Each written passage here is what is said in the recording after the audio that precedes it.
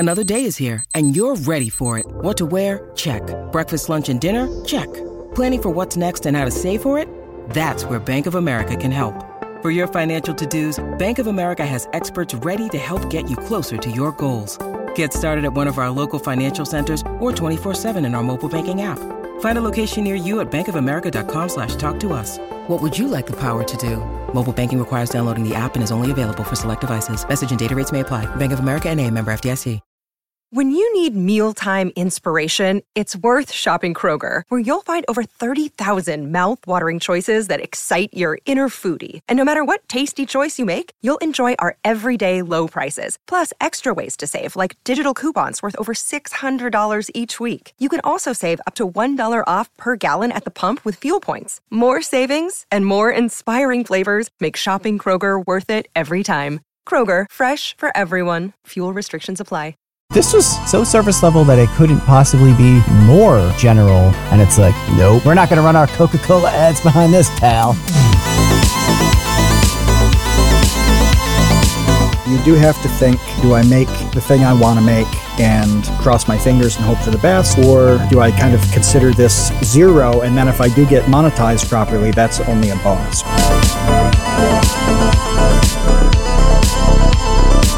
What is upsetting also to me is, like, if I just sang that entire video, it was a song, no problem. It would not get demonetized. Like, it's a song. It's a music video. There are different rules.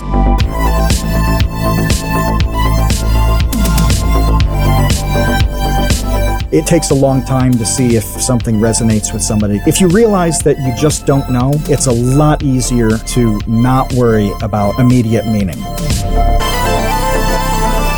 You would have somebody who was like literally a botanist all of a sudden on YouTube, or like a literal astronaut has a channel now and will talk about being an astronaut, and you don't need Kevin searching the internet for like astronaut facts. Hey, welcome to the Create Unknown, the home of Make Something Mean Something. I am Kevin Lieber. It is TCU night, Wednesday night, 6 p.m. Eastern. We have a packed house here to talk about a little bit of YouTube drama in our own sphere. And with me, as always, to do that is Matthew Tabor, my co-conspirator. Yeah, and I hope, yes, yeah, I'm going to get dragged into this through you. But I hope everybody who's listening and all the people here, you're wearing your uniform, one of them, whether it's the cameraman shirt uniform, whether it's Oska's triangle design, put it on. You don't have to wear it as a shirt. You can wear it as a diaper. You can wear it as a loincloth. All that matters is that it's on your body. Yeah. So I've been watching this show called 60 Days In, where citizens go undercover in jails to try to learn, how the jails are failing, whether it's with the inmates or the correctional officers or whatever. And in one of the episodes, they don't get to bring underwear in. You can't wear underwear in. So this woman needs a bra and she can't get one. So she rips up her blanket and creates a makeshift bra. So if you're listening to this from some sort of jail in which you have no whites, you have no underwear right now, and you need some support, hopefully you can get one of your TCU shirts smuggled in. I mean, we all know the ways in which those are smuggled. Things are smuggled into jail. You could figure it out. It involves a balloon and an orifice. Yeah, there's nothing stopping you from wearing one as a T-shirt and the other as a loincloth. Right. You don't have to stop at just one. And honestly, you shouldn't. The best you can do is ensconce your tops and bottoms with our garments. Yeah, ensconce away. How about that? And we still have shirts available for those who need to be ensconced. So check out our pinned tweet and check out the link to our shirts to grab one for yourself. But we need to move on to our Vsauce2 You know what you need to get a drama. shirt, Kevin? Huh? You need money to get shirts. How do you get money? Do you make YouTube videos? Yeah. For the last decade or so, I've been a full-time YouTuber. And as part of that, you make YouTube videos. There are ads that run on YouTube videos, and a percentage of those ads go to the creator for bringing the eyeballs to the platform. It's a major part of how YouTube works and how the ecosystem of creators are able to make the videos that they make. And on the latest Vsauce2 video, we were dinged by the YouTube gods, and we had Making a Math Murderer Demonetized. So that video will not be all that helpful in helping Vsauce2 continue to make videos on their platform. No, and I know that there are some people out there talking about how all YouTube types are millionaires. We've had guests who have said similar things. Yeah, but we'll put it this way, that video has not covered the cost of editing. Not even close. Let alone netting you millions. But no, it's still yet to break even on the production of it. But was that your first time? Is that the first time you've ever had a video dinged and had it stayed yellow? It is. Well, certainly like a fresh upload. And it's so funny because like over the years, this has never been a concern of mine whenever creators have talked about demonetization. And this has happened a lot, Adpocalypse and the Vox Adpocalypse and things such as that have not been part of my purview really on Vsauce2 because it's not something that I've been concerned with. But now I have, I guess, proverbially popped the cherry on the whole demonetization problem. And I tried to appeal and explain that the video is not controversial and it's not graphic and it's not talking about things in explicit details or anything like that would be objectionable. And a human being reviewed it and they said, wrong. We are going to keep this demonetized and case closed, as it were. Yeah. And really to get into the details on you saying it's not at all offensive, whatever. If you haven't seen the video, it's about a woman who was accused and arrested for killing her two infants separately, a year apart, and the ensuing trial and conviction and how math played into it. There's nothing in this video that described anything horrible, and the children didn't even, die in like gruesome ways. It's not like she, tossed a baby in a microwave or something. There's nothing horrible to describe like that. But you necessarily have to use terms like murder, as in she was charged with murder. There's no other way to put that.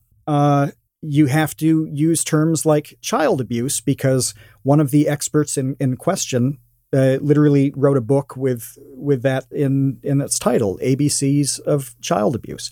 There's no way you can talk about this court case without using those terms. You just can't. But they they automatically triggered the censor. And yeah, you lost on appeal, didn't you? Well, they're all legal terms. There's no jargon. There's no slang. There's no graphic details about, I don't know, like the corpses of the babies. Like we don't even use the word corpse. There's nothing like that at all. I was thinking earlier today about how it's described on Vsauce2 in a way that it would be talked about on the local news. Forget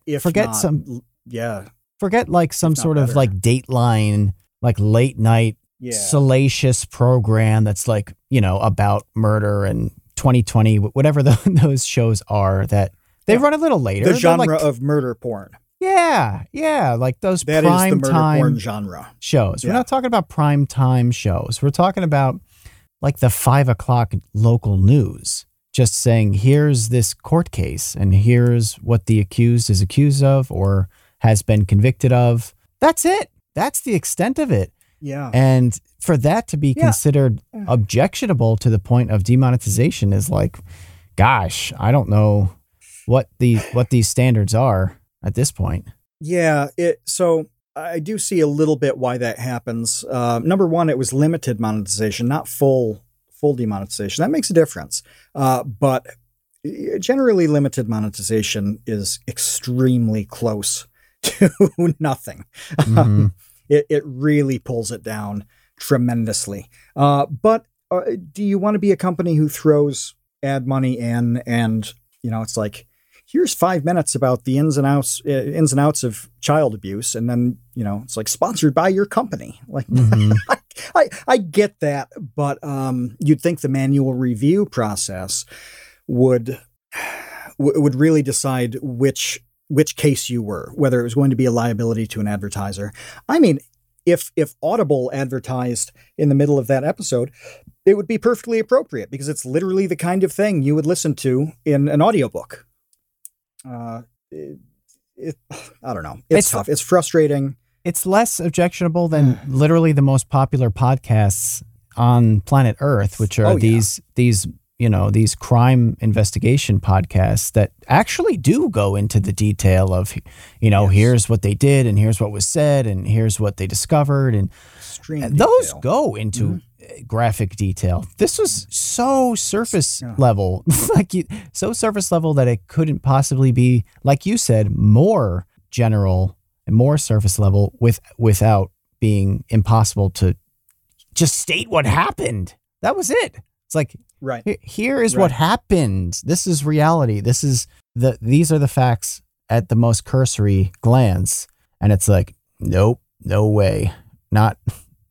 We're not standing behind it. We're not going to run our Coca-Cola ads behind this, pal. Well, what's this going to do in terms of your process? Are you a little bit nervous that the next one is going to be like that?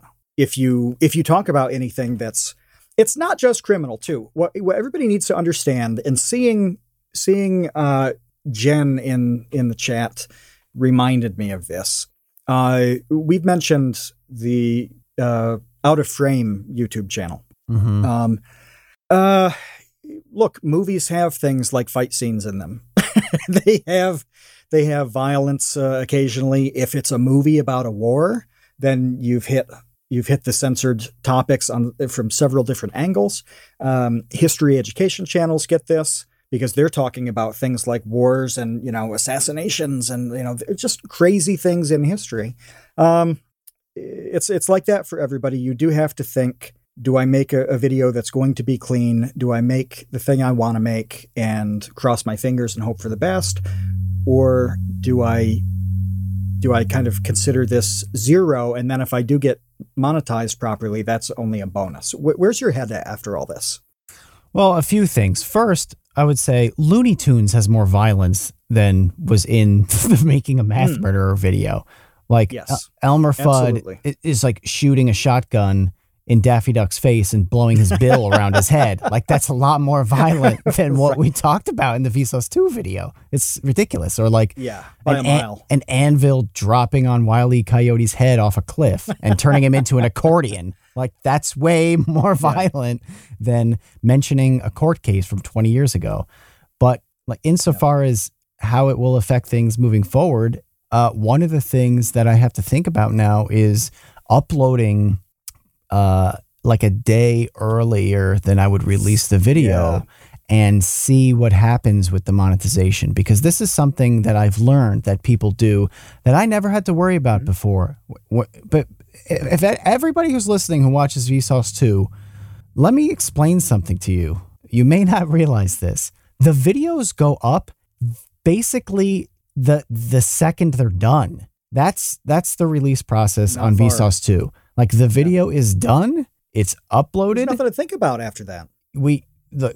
You put in the title, you fill in the description, you do the closed captions, you do the end screen, and it's made live. That's the process. There's no like buffer period. And up until that moment, the video is being made. It's being worked on like constantly until you see it. That's the workflow. Now it seems like some sort of buffer period will have to be baked in to monitor the monetization, because that process, from what I've been told, is a little wishy-washy. Because you can upload a video, it can get demonetized, you can figure out why, then hopefully change it. That section, delete that version, like cut together a new version, re-upload it, and then see what happens with that one. And I've talked to people who've said that they will do this 6 or 7 times to try to basically like cram through their video into the system and get it fully monetized, because otherwise it's like it's a really big problem, especially when you make content so infrequently. It takes you a month to make a video. Like you can't blow it and get screwed on the monetization side and just completely take a bath on it Right. And it's not just the money side. Being demonetized does seem to affect how frequently your video is distributed. I mean, that's really what upsets people is they've made this video, and I think it is. You tell me if it's right, Kevin. You make this video, you do the best you can to get it done, and think of all the people we've talked to. Almost everybody is a freakish, irrational perfectionist, so they really stress out over making it amazing, and it still doesn't meet their expectations. And whatever they hit upload, and then a little tweak to the algorithm and this and that decides, oh, we're not going to serve this one out nearly as often. That's the real ding to the soul. So the money part, the AdSense, is really kind of insult to injury. But you want a video to be as popular as it should be. You know, not everything's going to be amazing, but you want each video to do as well as that video can. And anything that disrupts that video being distributed or served is a very difficult thing to be okay with. Yeah, I mean, you can't help but be disappointed when the comment section is filled with people just, effusively praising the thing and loving it and really enjoying it. And then you see like the views graph in analytics, and it just plateaus when the demonetization hits. And I know that YouTube have said that demonetization doesn't affect performance, like being served in the algorithm. They say that officially. But I think that we've seen plenty of people who have pointed to moments in which their video got demonetized, and then the graph goes pew like that afterwards. The views graph. Yeah. So, yeah. No, it's usually pretty clear. And so it just sucks all around. And the worst thing is going on something like Twitter. And that's where on social media I spend the majority of my time. I'm not as heavy a user on Instagram and things like that. But so I see this on Twitter. People will post these thumbnails of videos with well over a million views that have popped up on their feed. And it's like extremely sexually suggestive thumbnails and titles and content. A lot of those videos don't have a problem yet. The Vsauce2, which, like Kevin, you're like the equivalent of YouTube's Bob Ross, gets the demonetization hammer for being so damned racy. It's crazy. It's nuts. And it sucks to see those people killing it and then have a video that's really good, which a lot of people, I say enjoyed, but it's not a video that you really like. You don't feel good coming out of it.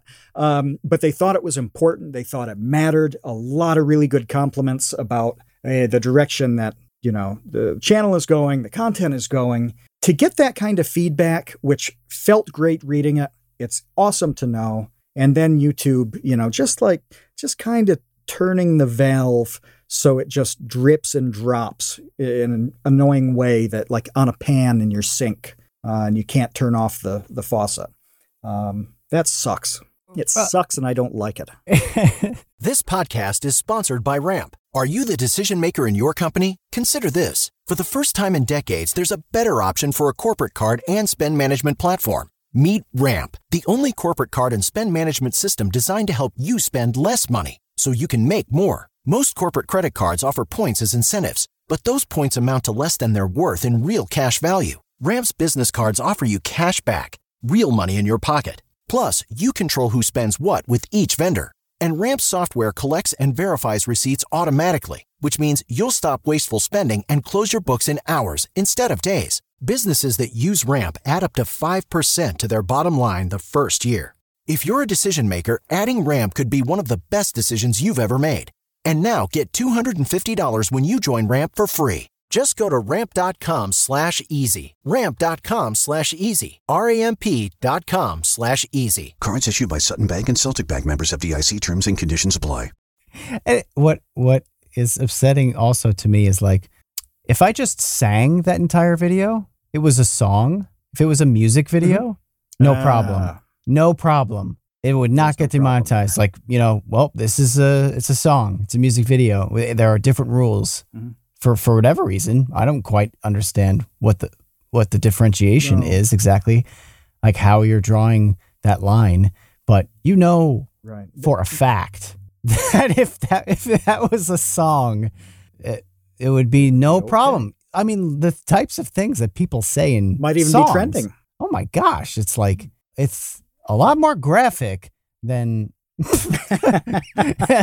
than Bob Ross here talking about a 20-year-old crime case. I'm thinking what would happen if you made a video that was 100% the lyrics from a very offensive or potentially offensive popular song. But it was totally a Vsauce2 video. Like the content is the same as something you would normally make. It's your video, but the only words you're allowed to use are from like a Nicki Minaj song.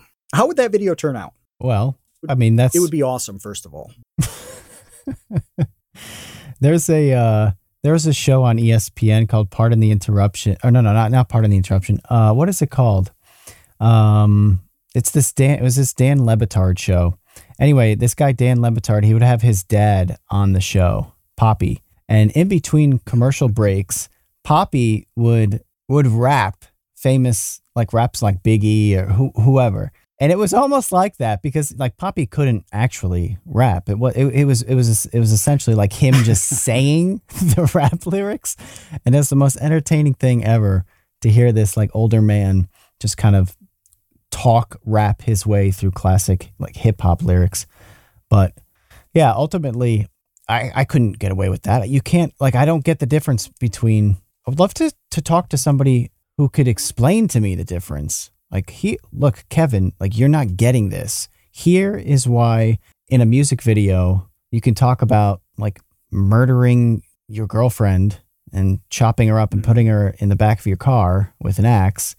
But you can't talk about a case in which somebody actually did that in real life and like the math behind it or whatever. You know what I'm saying? Like, what am I not getting here? I don't understand. Yeah. I'm missing something. Well, this is what we've got. This is, it really is important for everybody to understand why this stuff matters. It's not just Kevin or other people complaining. It's not just, yes, it sucks to have, to have less money coming in for something you worked on for a long time.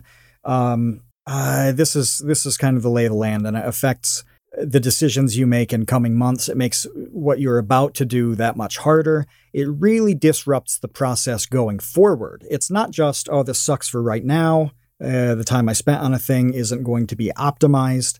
It really plays hell with like the next 3 to 6 months and all the content you're about to make, because the realities are that, you do have to pay people reliably. You do have to pay yourself. You have to cover all the costs of producing content, of running a business, of all of that. And you also need to know that you're going to be okay months from now. And when you have that day-to-day uncertainty, it sucks. It sucks really hard, and it affects people's lives. It's brutal. So yeah, I'm really disappointed that we even have to spend time thinking in the future for the rest of 2021. We have to think about this kind of thing with every video going forward, and it sucks. Yeah. Just to put it into proper context, the demonetization thing. There's a clip. There's a properly licensed clip of Sally Clark walking out of a courtroom. That's in the video. Paid for and licensed. That cost more than the money that the video has made. Like, yes, licensing that clip. That's right. And costs more money than the video has made through its demonetization. So I hope that at least paints a little bit of a picture of what we're talking about here. Right. Yeah, this is not Scrooge McDuck being angry that like one gold coin in a swimming pool full of them has gone missing. No, it's the difference between like, this is a sustainable enterprise versus this is not a sustainable enterprise, and all the implications that come with that. So yeah, it's a fair bit of stress, but and like, a lot we can do. I just like understanding things and having them make sense. Generally speaking, like, if you haven't noticed that on Vsauce2, that's kind of what a lot of the videos have been about in the last 6 years, especially. I have a problem with this. I have a problem with this not making sense. I have a problem with the double standard. I have a problem with not being able to figure out how to navigate it or really understand what was wrong with this one. Or even if the person who decided to reject the appeal was having a bad day and they just like went through and, is it possible that they're just like, nope, nope, nope, nope, nope, and just burning through like appeals and didn't really care and just being a jerk? Sure, why not? Why is that not possible? It seems like it would be. Yeah.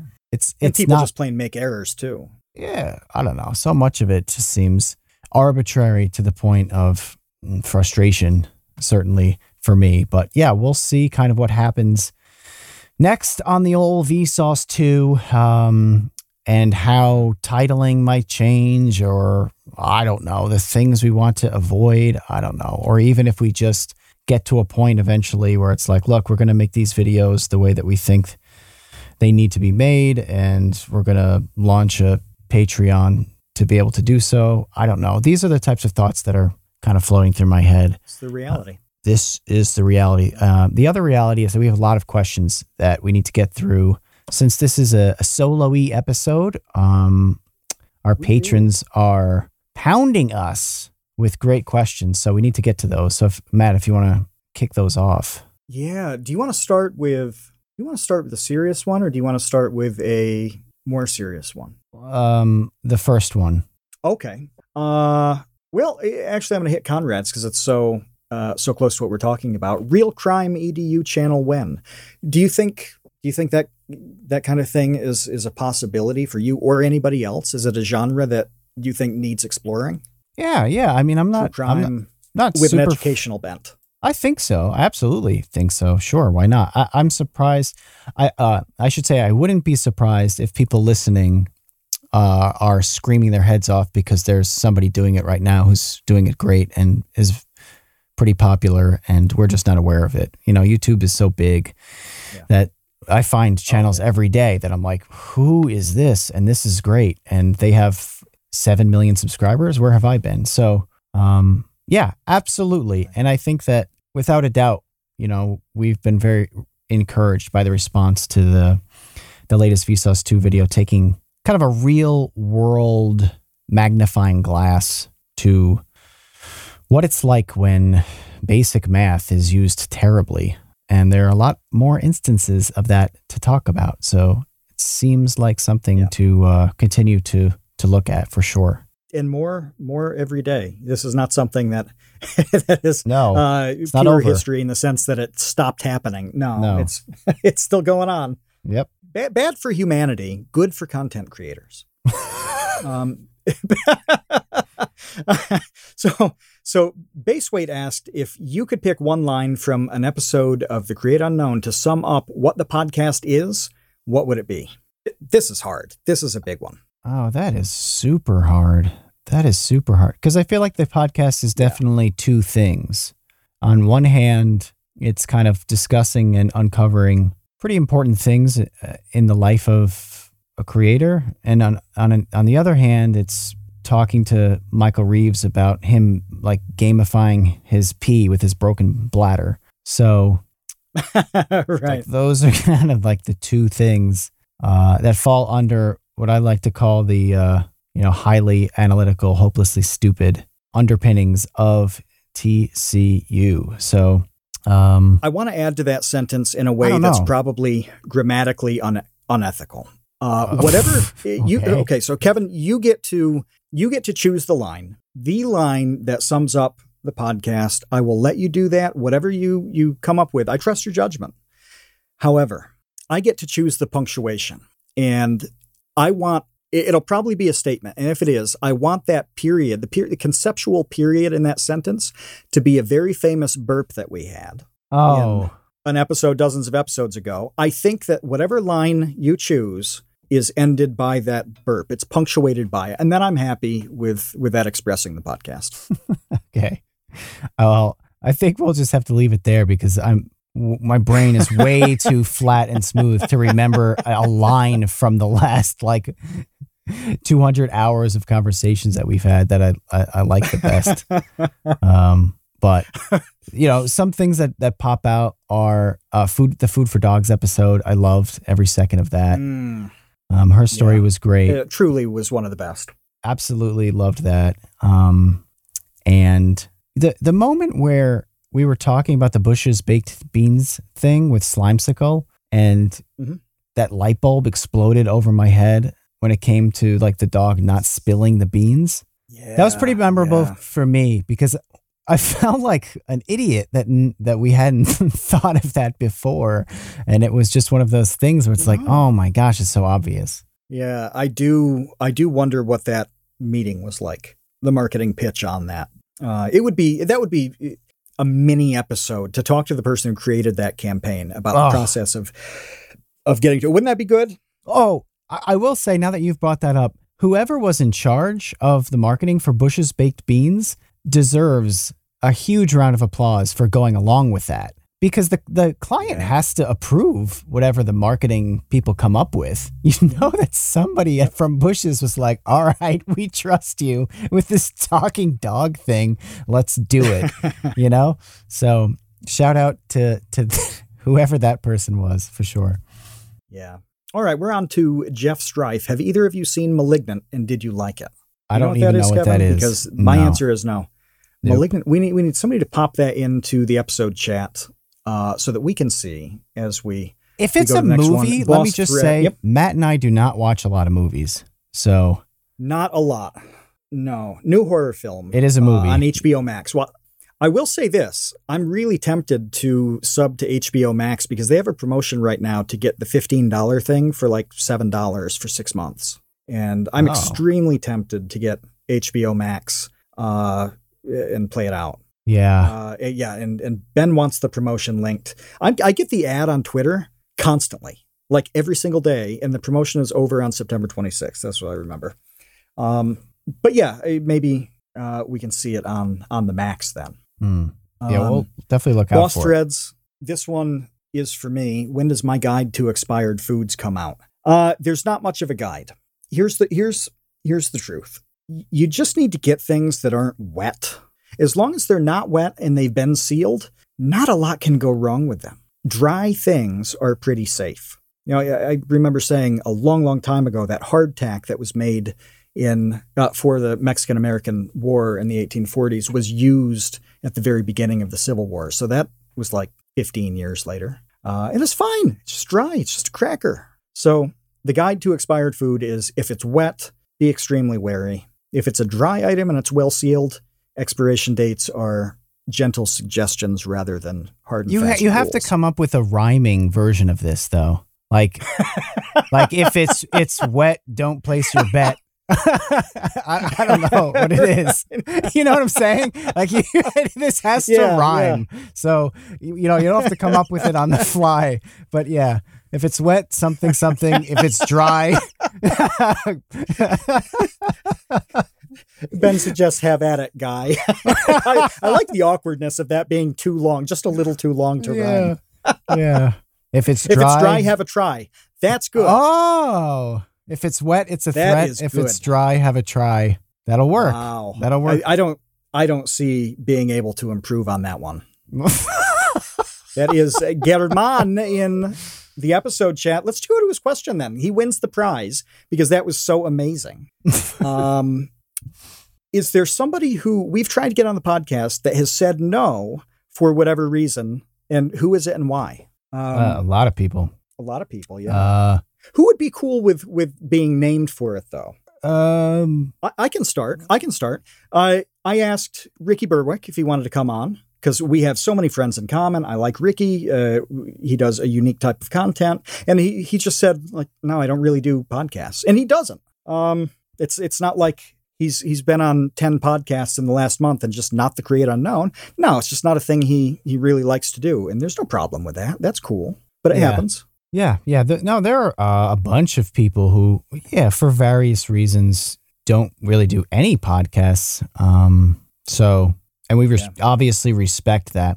I mean, the thing is that you have to understand is like a lot of YouTube creators are very, they work extremely hard to craft a certain persona, I guess you would say, for their videos. Yeah. And going on a podcast and just being surprised more or less for an hour and a half and being expected to just speak plainly or be funny or something like that off the cuff, that's not appealing to a lot of these people. It is hard. So they just avoid that, and that's fine. It's fine. Oh, I mean, it's not. Obviously, we wish they would come on because we'd love to talk to them and pick their brains. But at the same time, it's a time commitment too. Yeah, don't begrudge anybody who passes on that. Yeah. Let's see. This is a good one. This is a deep one, and we were even talking about it before. We, meaning the people in the episode chat, the baby gang, we were talking about this question before we started recording. This is from Vsauce2. The tagline of the show is, make something mean something, but is there a time when you made something, but you didn't feel like it meant anything? And if so, did that stick with you? Did that encourage your process? Was it fuel for creativity, or was it the opposite of useful? Does making a thing inherently meaning a thing? No. So there's a lot in this, but it's... to me... Okay, so you're starting by saying making something is not good enough, that it doesn't necessarily mean something just because you've made something. Is that your position on this? Yeah, and the specific example I could think of is getting paid to do work, making things that aren't meaningful to you. Like if you get paid by some company to make something for them because you know how to make things, but it is irrelevant to you. I mean, I don't think that is necessarily, it's not meaningful to you, but it's making something, and that happens all the time. I mean, that happens. That's actually a good problem to have if you're getting paid for your work. You know, that's a good place to be in, because you can get paid to do your work for somebody else that's not meaningful to you, and then hopefully when you get off of work or whatever in your spare time, you can make meaningful. George Clooney, of all people, talked about this years ago when George Clooney was talking about making movies that he wasn't stoked on, but it was a fat paycheck. And then after he got paid to make whatever movie he actually was not excited about, he would then take time off to direct, whatever like artsy thing that he wanted to do. And I'm not enough of a George Clooney aficionado to know that like what he made that he hated and what he made that he loved. But I remember hearing him talking about that at some point. Maybe even Bill Murray talked about this too, like getting a paycheck for like Garfield, a Tale of Two Kitties, and then making, Broken Flowers or whatever. I'm bad at remembering that kind of thing off the top of my head. No, I know what you mean though. And this is a really tough subject, and it's so different for everybody.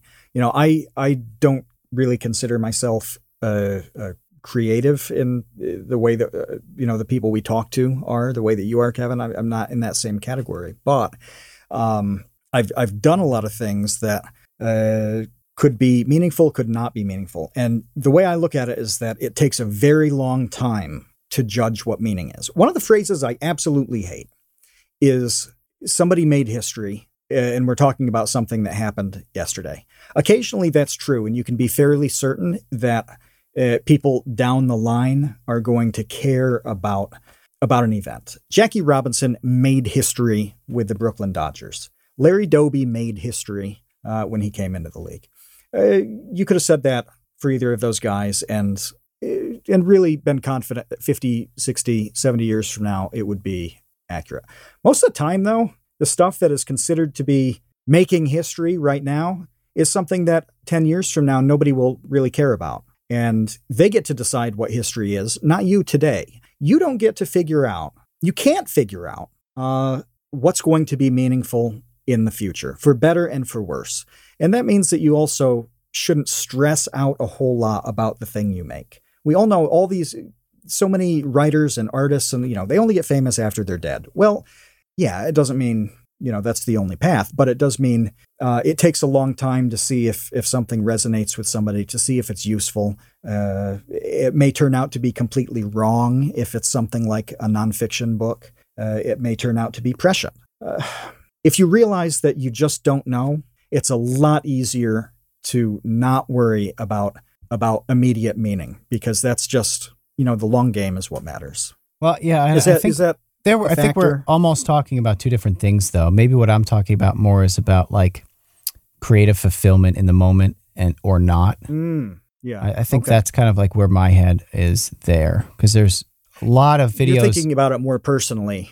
Yeah. Like personally. Like individually, I mean. Yeah. Yes. Individually, not like society writ large. Right. And I don't respect individuals, even myself. So I just don't think that way. But it's important to remember both of these things. All the stuff that Kevin's saying, that you've got to have this creative fulfillment, that's a real thing. You got to keep making things. And if you do stuff that discourages you from continuing, then you may want to tweak that process. Let's see. Boromir, I'm going to direct this to us since it's something we sent out. How do we feel now that we are officially international meat smugglers? So when we sent out shirts, we put some unique meat in there. Some rosemary infused turkey sticks. It's gotten mixed reactions. Some people really liked it. Boromir asked if it was dog food. He thought it was actually a dog treat. So yeah, there appears to be a difference between the people who got it in, say, Utah or Pennsylvania versus the Euros. I think the Euro palate did not match up well with a beef stick or turkey stick rather, that kind of tasted like Thanksgiving in every bite.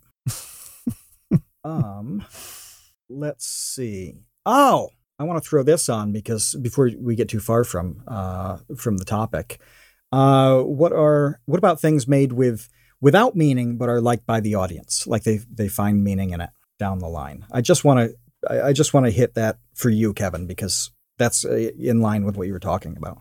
Yeah, well, that's actually something that we've talked about a little bit before. I can't believe I'm going to bring it up again. Cherry pie, like Warren's cherry pie is an example of this, yes. and this happens all the time in music, where a band or a musician has some song that they are not proud of, and it becomes the only thing they're ever known for.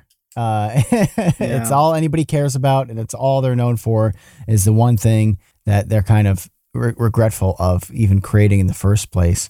I don't know why that happens. That's just a fascinating phenomena in general, especially just as it relates to music. It doesn't seem like that would happen all that often in other artistic mediums.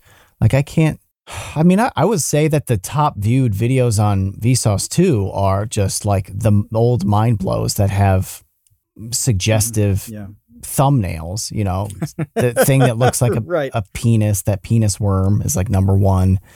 Yeah. And the that rock, people like that looks alive. It's not a rock. But anyway, I think that's number two. But I don't get bummed out by that. It's just, I don't know. It is what it is. Like, it makes sense. Those are shocking thumbnails, and a lot of people clicked on them.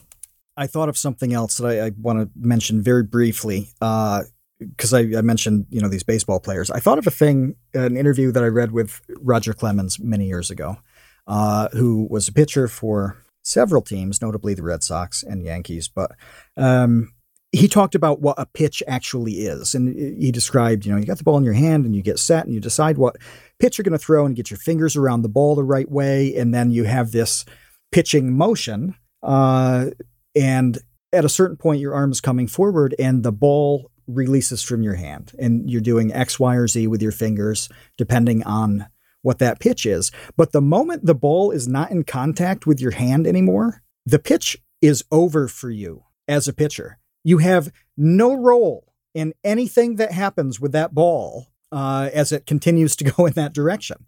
You can't affect the aerodynamics at that point. You've done all you can. It's going to go kind of where you aimed it and where the physics take it. You don't know if it's what the batter expected or not. They may swing and make contact. They may not. I mean, anything can happen, but it's important for pitchers to understand, he was saying, as soon as you're not touching it anymore, you've done everything you can do, and then you're just a fielder. You're just an infielder at that point, waiting to see what's going to happen with a pitch. And I think that's pretty healthy to think of with creative stuff, where it's like the moment you do hit the upload, set the upload live, you're done making the video at that point. It doesn't mean your interaction with it is done, but you've officially completed the production of that video, and there's nothing you can do to change that any more than you can change a pitch that's halfway to the plate. Mm-hmm. Yeah, I would say the only other thing is I've had the opposite happen a lot, where there have been videos that I felt really happy with that didn't do really well, and that has happened a bunch. But the other way around, not so much. For a lot of people, yeah, not so much. Well, let's talk Kevlieb creativity, and we're going to do a shout to James in Australia. Congratulations on surviving the trembling of late on your prison island. James wants to know if you got any new thoughts, updates, etc. on Sleep Warrior. Oh, thanks for asking about that. Sleep Warrior is the novel that I've been working on for a while. Not too much. No, I'm looking to try to figure out a way to take another sabbatical. That's really all it comes down to. You know, I don't know how much I've talked about the process of working on that book on this podcast, but for me, it is either I'm working on the book and nothing else, or I'm working on everything else and not the book. There's no way to blend the two. You know, I've tried to say, every Sunday I'll just work on the book or every, 2 hours a night. It's like, no, it doesn't work that way. I kind of, some people can pull that off, but I don't think they're the norm. It's a very special, unique talent, I think, when somebody can plan time for creativity and also like shift gears incredibly quickly. Just not many people are very efficient with that, if they can do it at all. Yeah, because I've read suggestions from writing people who are like, oh, just do this. And I'm like, I can't do that. And I've also spoken with other people who are on my side of the aisle regarding this. And it's like, you need your full attention and brain and creative energy, whatever you want to call it, to be constantly like living in that world and thinking about that world and thinking of those characters and being those characters in your mind. And when you spend all day doing emails and phone calls and working on this, fixing this, et cetera, et cetera, et cetera, and then all of a sudden you like have dinner and then it's, 7:00 and you're like, well, time to be like remarkably creative. It's like, it doesn't work that way. Your brain is like oatmeal. I mean, that's what happens to me. Like after a certain number of decisions, my brain just turns to sawdust and I can't really use it anymore. So that's a good word. I'm so glad that you used that word and brought that up, because honestly, doing any creative thing like that really is a succession of decisions constantly, and they're your decisions to make. And if you spend all day making decisions and then you set aside this time, like you said, it's 7:00, it's 8. It's like running a marathon, and then it's like, okay, I just run this marathon today. But, it would be good if I just, did a mile before bed. Like, no, right. That's too much. Your mile's going to suck even if you tried to do it. Yeah. So yeah, it's all just about like last time I took January and February, or earlier this year, I took January and February to work on the book and to get that first draft done. So we'll see when I can do another writing session like that. And I am still occasionally updating the Sleep Warrior Twitter account. So if anybody wants to follow along there, I just post kind of fantasy artwork there for now. But, when I get back into doing things working on it, I'll have more tangible updates. Well, since you got a minute, I'm going to go with one that's pointed to me. It's from Jeff. Is there anything that I collect that we don't know about? There's a lot. But I'm starting to limit what I collect. I'm starting to make rules. And I think this is a good thing, because if you don't draw boundaries around what you try to acquire, then you never stop acquiring. Like there's a mission creep. The collection bleeds out. So I'm actually pulling back. I was at the county level for things that I collected, things that happened in my county. And that might be too much. This summer, I think I realized that I need to set those boundaries a bit closer. So I've narrowed it down to 2 towns. Something has to be remarkable at the county level to take my interest. Yeah, and I just wish I'd figured that out like 15 years ago and been that focused. That stinks. But no, At this point, I pretty much do historical items, firearms-related things, and books, and a bit of art. Actually, that's new for me. I'm having quite a bit of fun collecting art pieces, fine art, because it's something I did not focus on throughout the rest of my life. So I'm having a good time getting into it a little bit. Kevin, if a sea monster ate your ice cream, how would you react? This is from Chinchilla. If a sea monster ate my ice cream, how would I react? Is that the question? Yeah. Yes. I would run away screaming from a sea monster. I would not care about the ice cream. I would not personally like to be eaten. The sea monster is if the ice cream satiates the sea monster's rage, I'm good with that. And I will. I'm probably not near the sea anyway, though. Well, maybe you have an answer to this one from Dan the Latch. What are your most devious licks? Are you familiar with this term? Do we need to explain this? Yeah, I don't know what that means. Like guitar licks? No. So the devious licks challenge is, let's see, diabolical licks, dastardly licks. I like that. But it's basically kids stealing things from their schools. And the easiest place to steal something from a school is the bathroom because very few people are watching. And there are many items in the bathroom, though. So people are stealing toilets, primarily. What? And that is the devious lick. The devious lick is stealing your school's toilet. That's what I'm getting at. How do you manage to steal a toilet, though? Like, wouldn't somebody notice you walking? Porcelain's not hard. Huh? No, put I was it, thinking like, in your detaching it. That's backpack. easy enough. Right. Like, then toilets are what do you big. do? Yeah. So how do you smuggle the toilet out? Yeah, it's like after you'd the have to devious create lick? one of those trench coat kids where like 6 children are on each other's shoulders wearing a big trench coat to look like a man to get into like a R-rated movie or whatever with the fedora. You know what I'm talking about? But one of the children is the toilet, I guess. Yes. You know what I'm talking about? Yeah. I don't know what you call that. Yeah. It's like stacked another baseball kids. thing. Do you remember when Bobby Valentine, I think he was managing the Mets, Yes. got ejected from a game and then put on the fake mustache and came back? That was so funny. No one, I'm the only person who will know what you're talking about. No one listening to this knows the Bobby Valentine incognito. A baseball manager got thrown out of a game. And then came back wearing like an obviously fake mustache sitting on the bench in the dugout. Comically, like Groucho Marx fake. It was really funny. Yeah.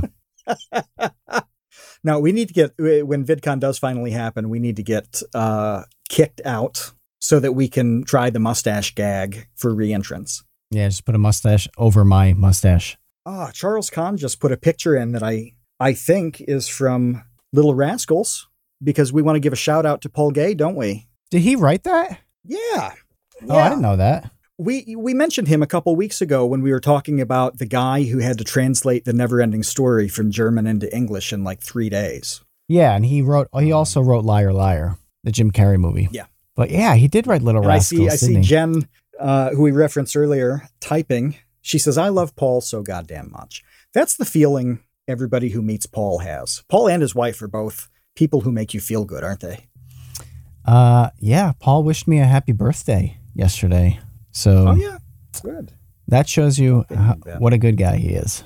Well, we never got to a devious lick. Do you have a devious lick? You know what? No. Kevin, I'm looking at something you took from a bathroom. What? I am looking right now at something that you took from a bathroom. I'm going to get it because it's right on my table. Give me 1 second. Oh, man. I have no idea what this is. I don't remember taking anything from any bathrooms or any other rooms. Okay, here we go. Oh, it's wet. I have to smell this. If it's wet, it's a threat. Well, there's no smell, but yeah, that's the rule, but I don't know how it could get wet. Maybe it never got dry. Well, okay, well, if you're watching in the episode chat, just make sure I can see what I'm doing. All right, Kevin, do you remember this? Describe it. Describe it to the listeners. You still and the people have watching. that? You still have that? Okay. There, that's a good angle. Yeah, you can see That's it. a good angle. I did take this from Tell a bathroom. everybody what I'm holding up. Okay. 3 years ago, you took this from a bathroom, and I still have it on my desk. And it's wet. That's weird that it's wet and kind of frightening. It is weird that it's wet. Yeah. I'm not okay with that. Well, maybe it got some chocolate rain on it. because it is in fact a Tay-Zon-Day headshot. So we were at it's a business card, yeah. Like contact card. It's more than a business card. It's a photograph of it's a nice one. Tay-Zon-Day, famously with a mic. Who famously sang Chocolate Rain, one of the earliest viral YouTube videos of all time. It was in the bathroom at VidCon, in like a backstage for no reason. I don't know why. I had to go to the bathroom. It was before like a meet and greet or something. So I run in real quick. There's Tay-Zon-Day's photograph. I grabbed it because you have to. I couldn't leave it there. Like I needed to recover this. No. And now, many years later, within arm's reach, practically at all times, Matt has this in his home. Yeah, I was wondering the other day what to do with it. I sent out some more orders and I see that in the little bag. What do I do? I'm open to suggestions. We, as a podcast, are open to suggestions about what to do with the wet Tay-Zon-Day photo that Kevin's ultimate devious lick. There you go. Is this business card photo. Who are getting send it to me. At the very least, you should tweet out a picture of this so that everybody who's not here during this recording and who is listening at home can see it. So, because that's not fair for them to not see it. So let's tweet out a photo of a photo. Well, do I keep it wet or do I dry it out? That's the next question. Try it out. Okay, all right. I'll let it breathe. That's a good one. I think that's a good devious lick. I don't think I have one because I'm an honest person. I don't take things. Let's see. Kevin, do you remember the 21st night of September? Is this a Earth, Wind, and Fire reference? I guess it depends on how you look at it. Yeah. So you do remember? Yeah, I know the song, and it's also my birthday, so that'll do it. So you remember it well. Yeah, I do remember it well. So better I have to than most. See that meme every birthday. You always will. I always will. Could have been worse. Yeah, it's not so bad. Could have been worse. You're glad it wasn't 10 days earlier. It's actually a good song. Well, do you have a preferred brand of ginger ale? Seagram's. Yeah, you like that? Why is Seagram superior compared to Canada Dry? It just looks fancier. There's no reason. Although I think I doesn't that one use the real ginger and the other one doesn't? I thought maybe they both do now. I don't know. I'm not up on my ginger ale lore. There's a how dare you in the chat. Base Weight's drinking Canada Dry right now. I will admit that I have a Canada Dry crate. It's probably 60 years old, 50 years old, something like that, in my living room. So I'm a little partial to Canada Dry. But it's important to recognize that that's one style, like the actual ginger, like kind of ginger beer. Like in the UK on the shelves, you'll see like American ginger ale as a thing. And that's the Canada Dry Seagram style, as opposed to like the ginger beer that's going to be spicy in your mouth. Look, I like that one. I like a quick Google says that Seagram's is real ginger and Canada Dry is not. So I think I was right. You're saying Seagram supremacy then. That's right. Seagram supremacist. Yeah, they have real ginger, and Canada Dry is some like weird boiled ginger. Well, there's a philosophical one that I'm gonna let you field. Either way, like Vsauce, I'm not drinking questions. Ginger ale ever, like for any reason, unless I'm like terribly sick. That reminds me of like being a child and being really sick is what ginger ale reminds me of. Yeah, no, I just plain like it. I love it. Stewart's makes this ginger ale that is just incredible, but it's the gas station brand, not the stuff you buy in the store. It has to be like the true house brand at the gas station. Very, very good ginger ale. Kevin, philosophical one from Vsauce2, who's just jamming episode chat with amazing questions. After 3 years of the Create Unknown, nearly 3, in another month it'll be 3, bringing joy, laughter, and knowledge to all walks of life across the globe, we need to know. Respectfully, do it fart. And I think that has to mean does this podcast as an entity fart? What? That is a weird question. I don't know what to do with that. There's a majesty in starting the question and making it serious and then getting to that, isn't there? I respect it. You got to say yes or no. You got to come down one way on this. No, I do not fart. What does it do? How does it dispel gas then? Burps. Or is it just like ever expanding? It burps? Okay. I mean, we've had burps. Oh, so the gas that should come out that way, the burps probably smell very bad if that's the mechanism here. I guess. I don't know. Well, we can spend the next 3 years thinking about that. This one's from Trevor. I'm so glad that he came in for this and got in. I think we hit the limit and he had to wait a few minutes. Favorite interviewee. Is that Food for Dogs for you? Oh, man. Probably. Yeah, probably. We've had a great time with Pebbles. It's hard to compare those two, though, isn't it? Yeah, it's hard to compare everyone. I mean, that sounds like a throwaway answer, but like everybody has been pretty different. There's not like classes of people I'd really lump together, but there are those that have stuck out more. Yes, certainly we have so much fun with Psychic Pebbles every time. Food for Dogs just, I don't know, made me feel good to be alive talking to her. Honestly, it was just, I don't know. It was such a great conversation with her. And I had a lot of fun with Dean Lamb last week because I'm such a fan of him and his band. And it was the first podcast that I've done where I didn't feel like I was speaking with a contemporary at all. Like I'm not a contemporary to Dean Lamb. He makes YouTube videos, but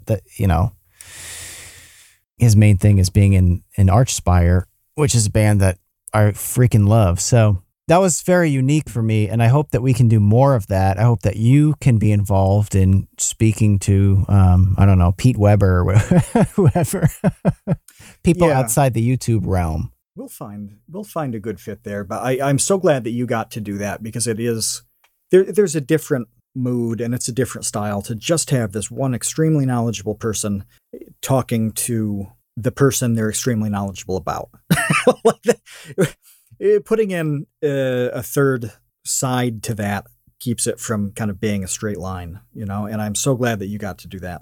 Everybody liked Hans. I want to point that out. Like Hans Van Harken weeks ago, that was one of my recent favorites. I really just plain like talking to him. Like episode chat. Hans was really cool. He was very good as a guest. He was a cool guy, etc. That was really great. The other difference I would point out though between talking to like YouTubers and when I was talking to Dean Lamb is that I already have baked in thoughts about the things that I'm typically asking or the things that you're typically asking our guests. Mm-hmm. With Dean, I was genuinely asking questions that I had no idea what the answers were to. Does that make sense?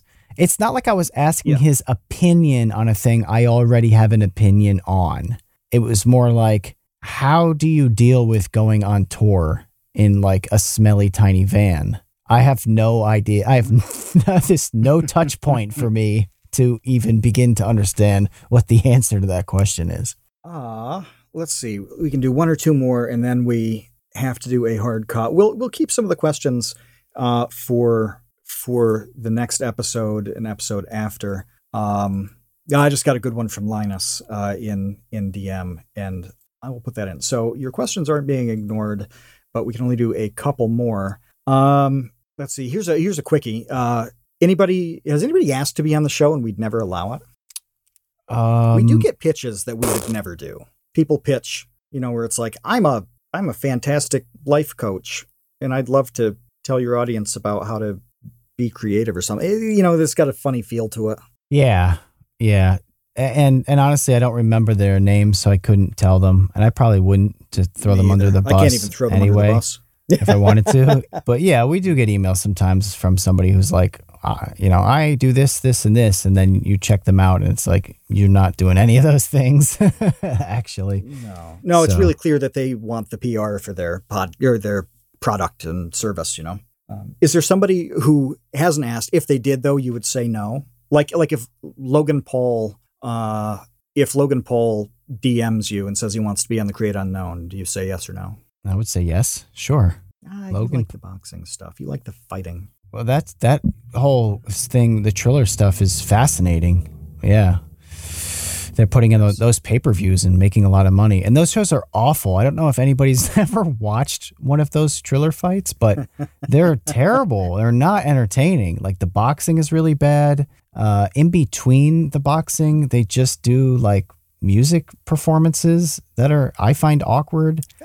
The whole thing is very weird. It's very, very, very weird, but they're making a lot of money off of this stuff. So it's definitely interesting. Well, they must like it on some level. They do. They like, wouldn't be making they that do money like if it. people weren't paying for it. People like the freak show. Like, people will pay for a freak show, and that's definitely what it is. When you have like a former football player boxing, a YouTuber, whatever it is, like, that's the type of thing that they'll have. Yeah, that's cool. I find it interesting. It's certainly doing something that isn't out there otherwise. It's unique. I would want Ethan Klein from H3 to ask to be on the podcast. And then we say yes. I don't know if this counts, but we would say yes. We would set it all up and we start recording. We do an introduction and then ban him from the server and talk about why for the next 90 minutes.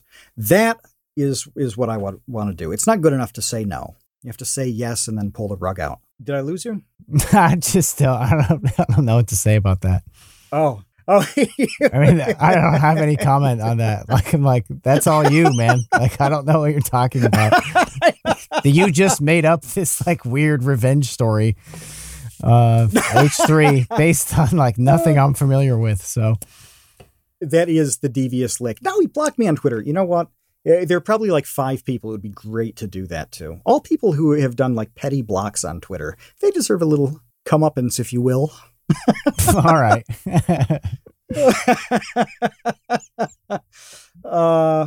Let's do one that touches on some of the stuff you began with, and I don't think anybody's ever asked about. Dan the Latch said everybody and their grandmother bitches about Mind Blow. And that continues to be true. We've said it before. Kevin said it several times that no matter what he publishes, there are a bunch of comments that say, bring back Mind Blow. This latest video was no exception. Dan says the real guys want to know what happened to FAC. Did that wrap up for the same reasons that Mind Blow did? No, not well. What is the FAC story? Not really. I mean, FAC, I haven't thought about this, so I'm stumbling on exactly what happened with FAC. But if you go back and watch FAC, you'll see that the way that I made that show is old. Like, you guys got to understand, I've been doing this for so long. That FAC is like a time capsule of YouTube. There would be an episode just called like lasers, and I would do all the research I could on lasers, and I would put it into a video called Lasers, FAC, like the facts and knowledge on lasers. And it was like, here are like the 12 things I could find out about crossbows. Seriously, like, the internet was that sparse. I'm laughing because it's real. Like, it was that sparse, man. Pretty faithfully. Like, it was so long ago that you could just do like astronauts and crossbows and deadly plants. And that was a totally unique thing for 2012 or whenever I was making those episodes. But really quickly, that became terrible content because you would have somebody who was like literally a botanist all of a sudden on YouTube making like brilliant videos about deadly plants, or like a literal astronaut has a channel now and will talk about being an astronaut, and you don't need Kevin searching the internet for like astronaut facts. Mm-hmm. Like, the shelf life of that show was short. It was really a time capsule. It was like, here's what YouTube was like, that year or year and a half or whatever, 2 years maybe that FAC was around. That was a viable show, is just to collect like, this episode's about roller coasters. Check this roller coaster out. It's in this. It does this and it goes loop-de-loop and it's this high. All right, here's this next roller coaster. Like, that would be such a garbage video.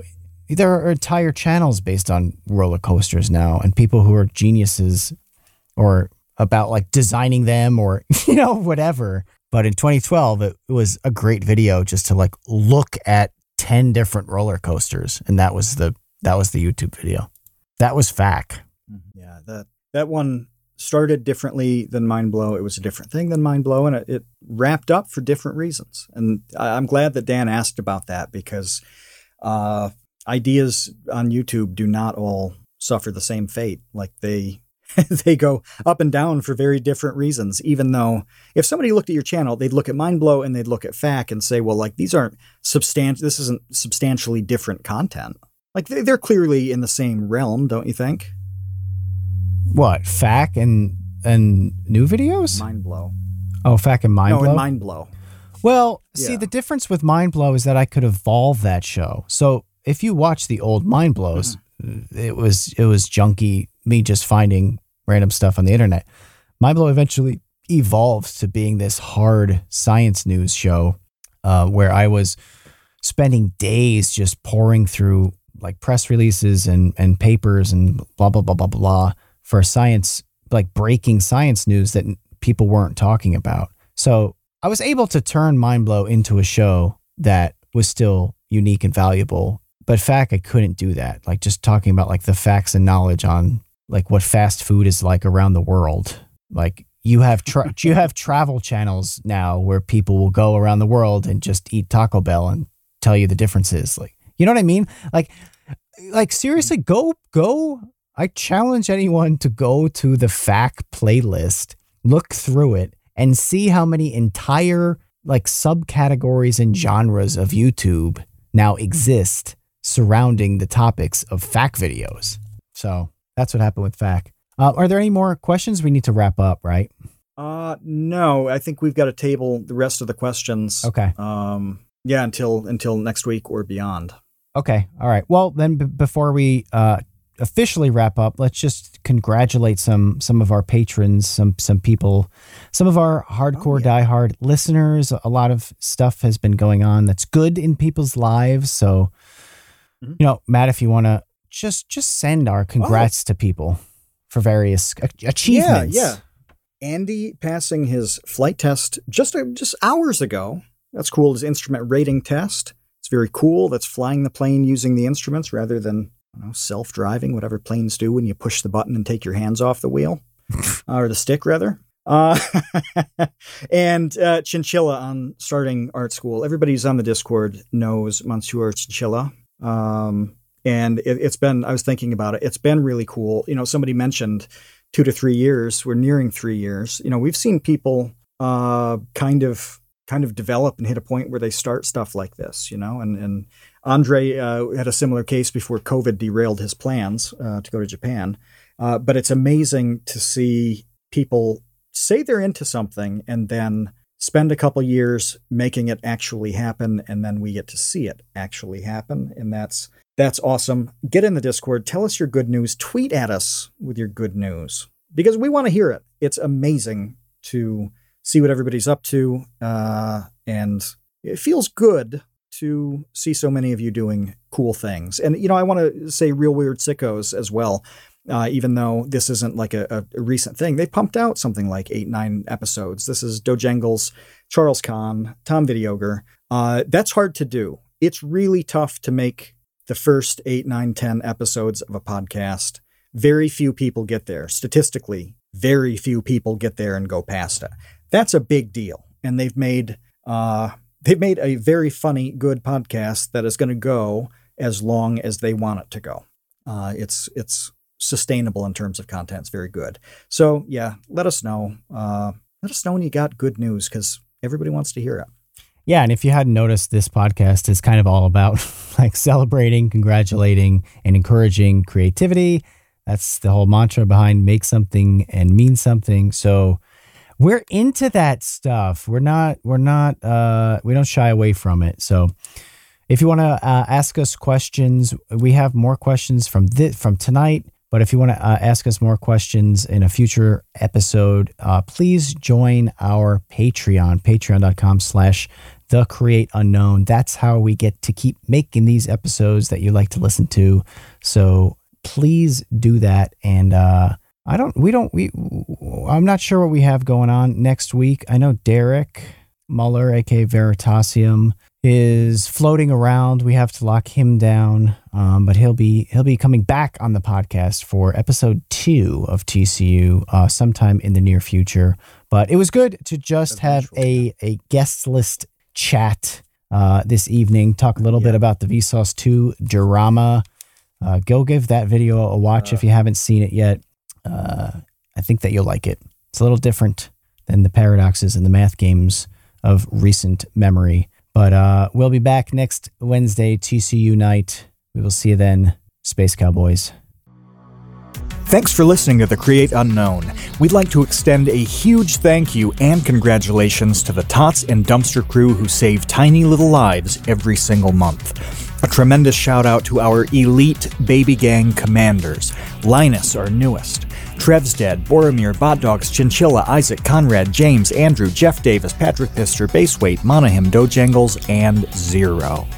And thanks to our grizzled, battle-hardened child infantry. Jen Mafasanti, Kevin Menard, Mikhail Steinke, Risebread, Sean Malone, Triple Question Mark, Ryan, Kamikaze, Maria Marco, Sheep, Tom Videogre, Jelksies, and Dan the Latch. Thank you as well to our indentured servants, producer Dan Yosua and producer-editor Ben Webster. Thanks to Baseweight for use of Created in the Unknown for the opening theme, and to Electro Voice for giving us mics to sound good on top of it. The Create Unknown is an Unknown Media production in partnership with Studio 71.